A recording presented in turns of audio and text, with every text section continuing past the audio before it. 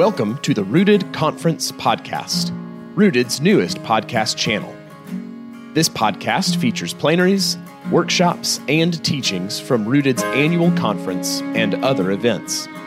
The Rooted Conference Podcast is part of the Rooted family of podcasts, which also includes the Rooted Parent Podcast, the Rooted Youth Ministry Podcast, Ask Alice, and Thanos to Theos. To learn more about Rooted's ministry, visit rootedministry.com. Today's episode is a plenary recorded at Rooted's 2021 conference in Birmingham, Alabama. To learn more about Rooted's annual conference or to register for this year's event, visit rooted-conference.com.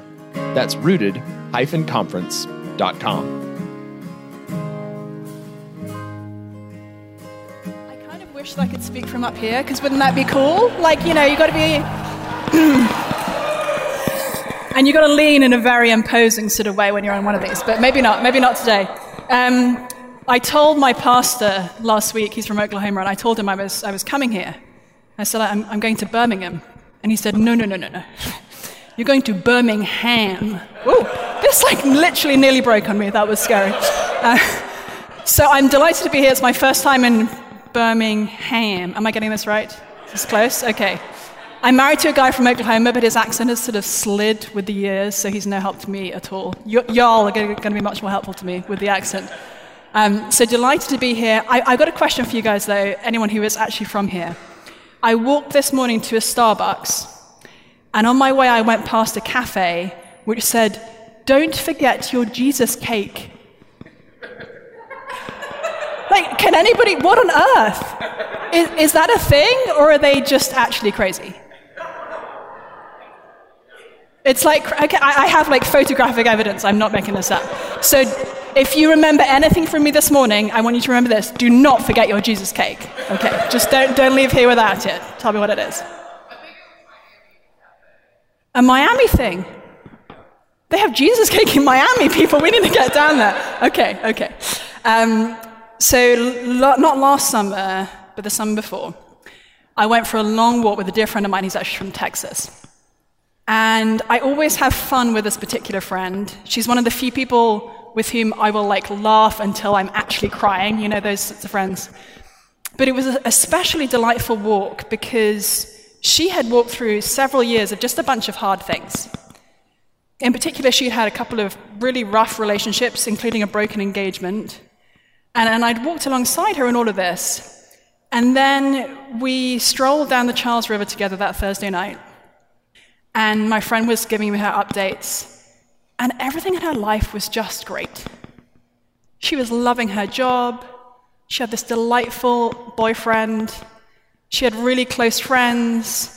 And I came home that night and I said to my husband how lovely it was to just hear from this particular friend that everything was going so well. It's Thursday night.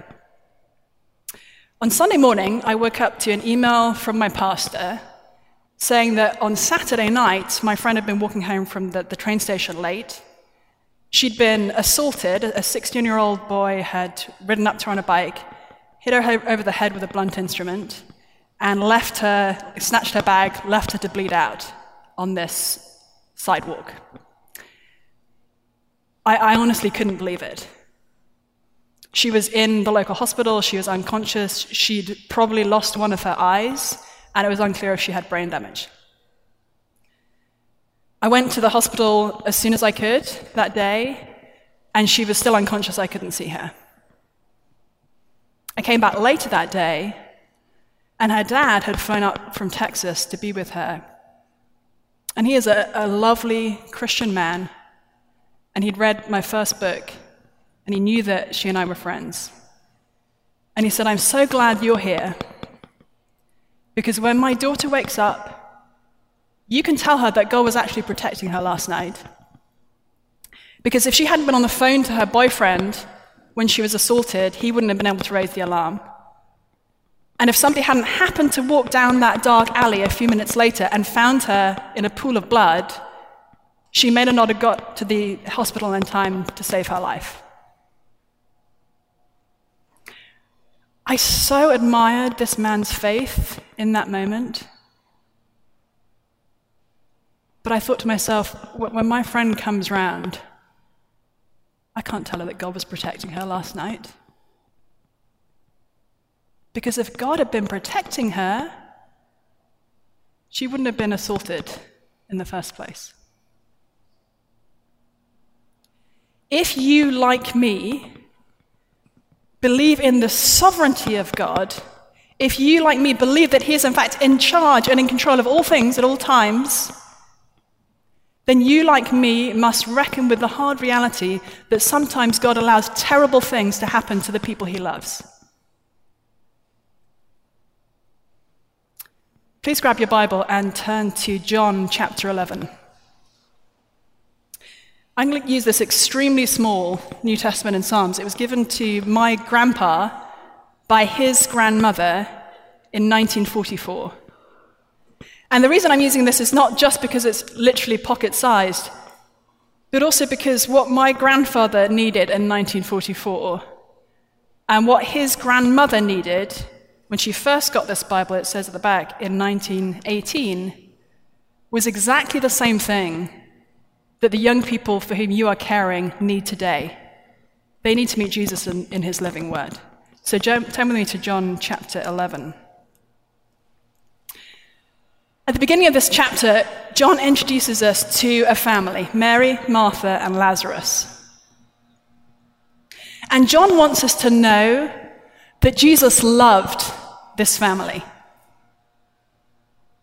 Mary was a very common name among first century Palestinian Jews, and so he identifies who this Mary was in verse 2. It was that Mary who anointed the Lord with ointment and wiped his feet with her hair.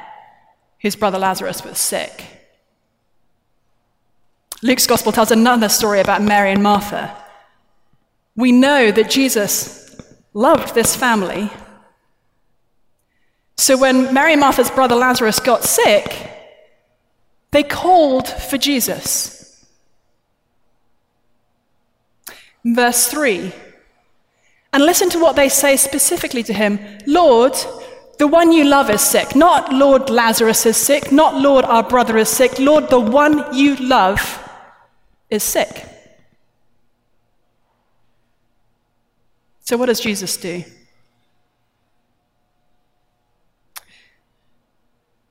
When Jesus heard that Lazarus was sick, he stayed where he was. Now this is crazy. John emphasizes again. He says in verse 5 that Jesus loved Martha and her sister and Lazarus. It doesn't make any sense. If it had said Jesus loved Mary, Martha, and Lazarus, so when they called, he came right away, that would make sense. If it said Jesus didn't really care about Mary and Martha and Lazarus, and he was busy with other stuff anyway, so when he got the memo that Lazarus was sick, he took his time, that would make sense. But John tells us that Jesus loved Mary and Martha and Lazarus, and so he didn't come. In fact, he deliberately waited until Lazarus was dead, and then he came. If you, like me, have been a Christian for some years, I'm willing to bet that there have been times in your life when you have called out to Jesus and it seemed like he hasn't come. Remember a few years ago, I was going through a period of just deep emotional pain. Nobody had died. My exterior world was just fine, but I'd lost a relationship that was very important to me, and it had really messed with me. I'm British, so I don't really cry.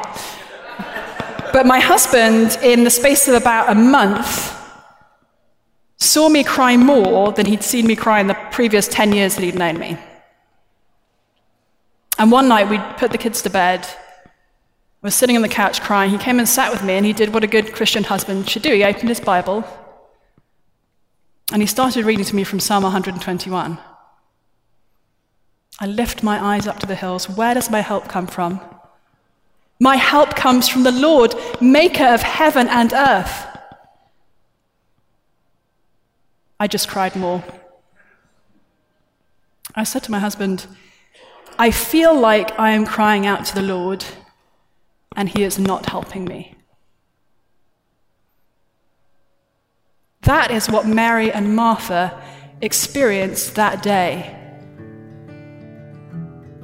As we experience the pains of a perishing, defiled, and fading world, our hope can feel distant or idle.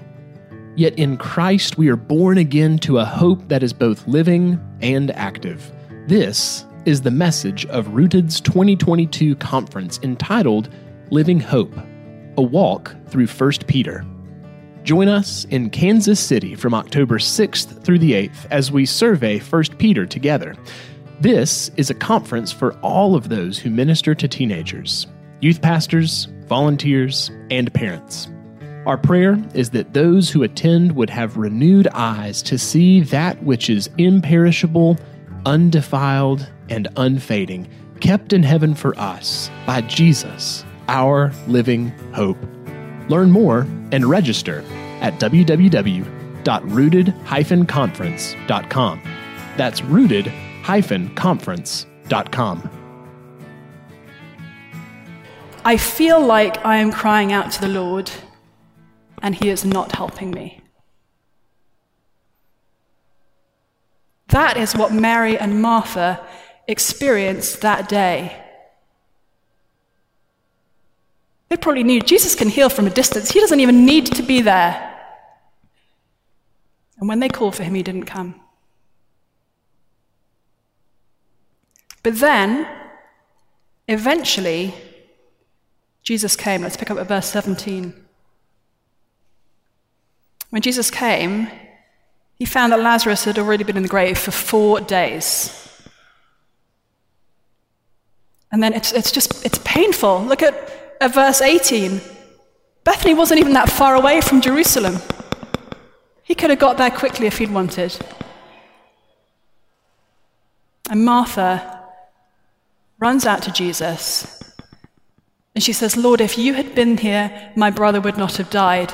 But I know that even now, whatever you ask of God, he will do for you." Do you hear this woman's faith? Her brother is dead, and she still thinks that Jesus can heal him. How does Jesus respond? He gives her a theological answer. Your brother will rise again. Now, many Jews at that time believed that there would be a resurrection of the faithful at the end of time. And Martha believes this too. She says, "Yes, Lord, I know that he will rise again at the resurrection on the last day." But you can almost hear her thinking, "But what about now, Jesus?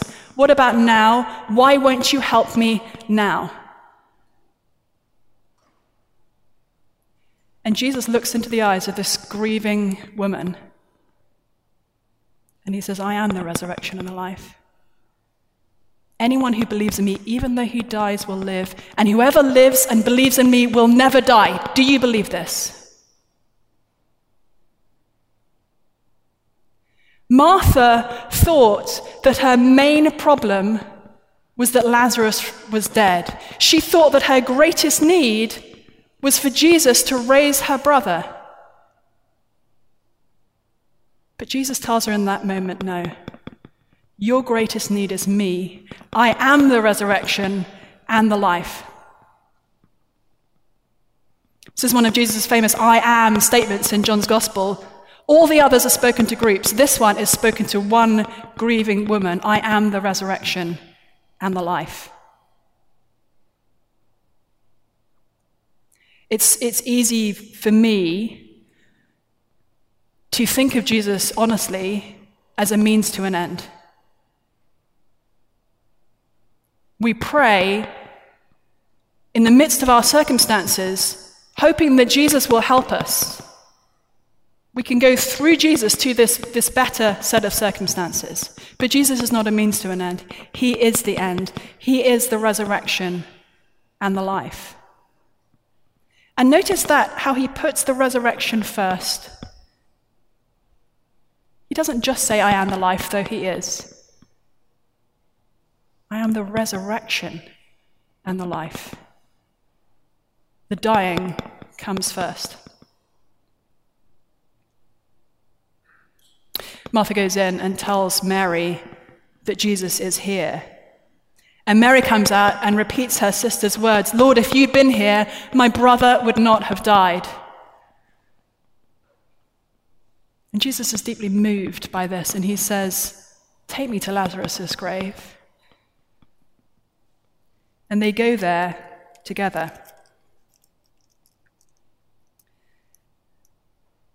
And then we find, again, one of the most confusing and perplexing verses in the whole of the Bible.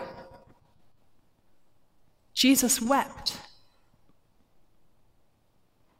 Why is Jesus weeping? Some of the bystanders look at him weeping and they say, "Look how much he must have loved Lazarus."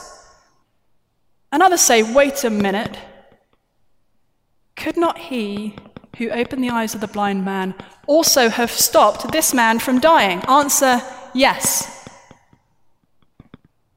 If Jesus had come when he was called, nobody would have been weeping, because Lazarus would not have been dead. And yet Jesus weeps with Mary and Martha. What does this tell us about how Jesus relates to us in our suffering? What does this tell us about the God who is sovereign over all things? It tells us that it is not that our suffering doesn't matter to God. Our suffering matters enough to bring tears to the eyes of the Son of God. He weeps with us in our pain. It's so easy, I think, for those of us who are not currently experiencing intense suffering to speak into the lives of those who are and to give them the right theological answers. And there's a place for that. But we must also not forget that Jesus weeps with those who are suffering. He holds those who are suffering in their pain. My little kids, they're 11, 9, and 3, and it used to sort of perplex me that my little girls, the older ones, love me very much. They spend a bunch of time with me, but somehow when they're really hurting, they want their daddy. If daddy's there, he'll hold them, he'll take care of them, he'll put the band-aids on, he'll do what needs to be done. Jesus holds us in our pain. Jesus weeps with us when we're weeping, even though he knows the end of the story. He weeps with us.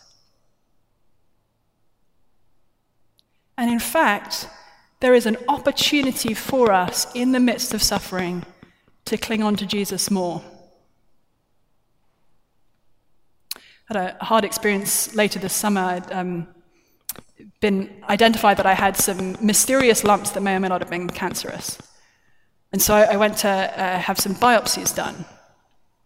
And in my head, I don't know why I'd even thought this, but I'd sort of assumed that my husband would be able to come with me to have the biopsies, that he'd be able to sort of be in the room. And I was thinking to myself, if he's there, kind of holding my hand, it'll be okay. When we got to the office, they said, "No, sorry, you can't come in." And again, I'm not a big crier, but I just started crying.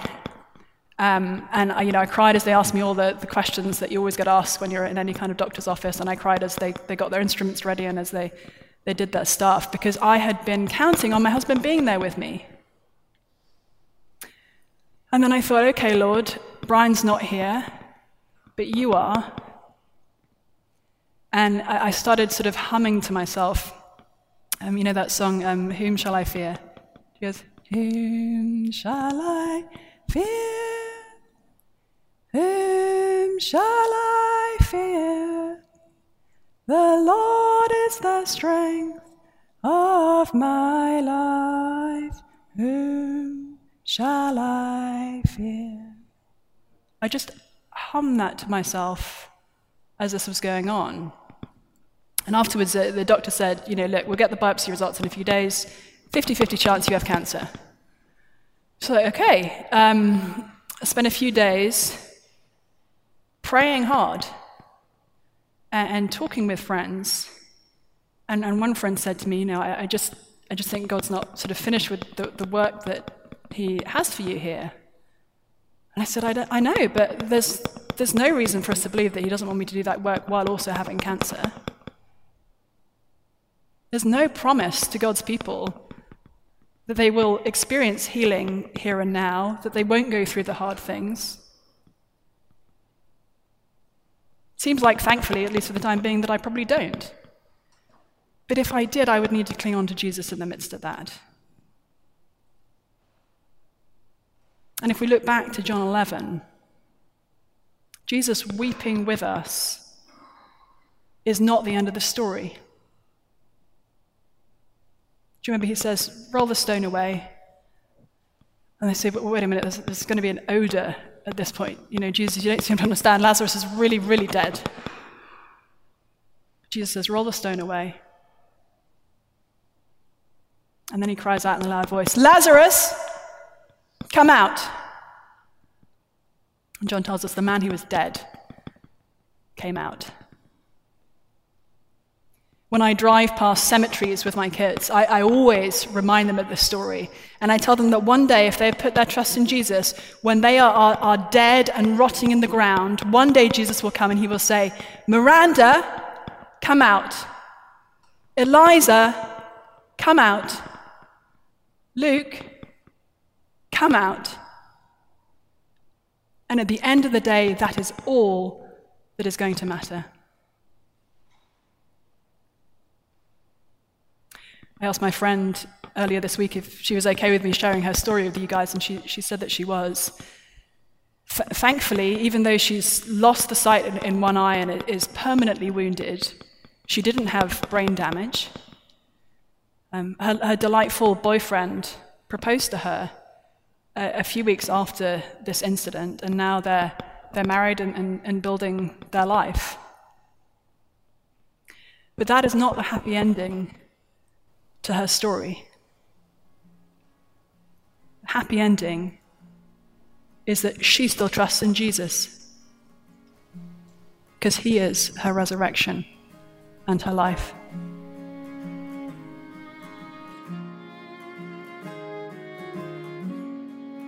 Thanks for listening to this episode of the Rooted Conference podcast. If you found this podcast helpful or encouraging, we'd appreciate your help in bringing this grace-filled, gospel-centered, Bible-saturated content to others who might also benefit.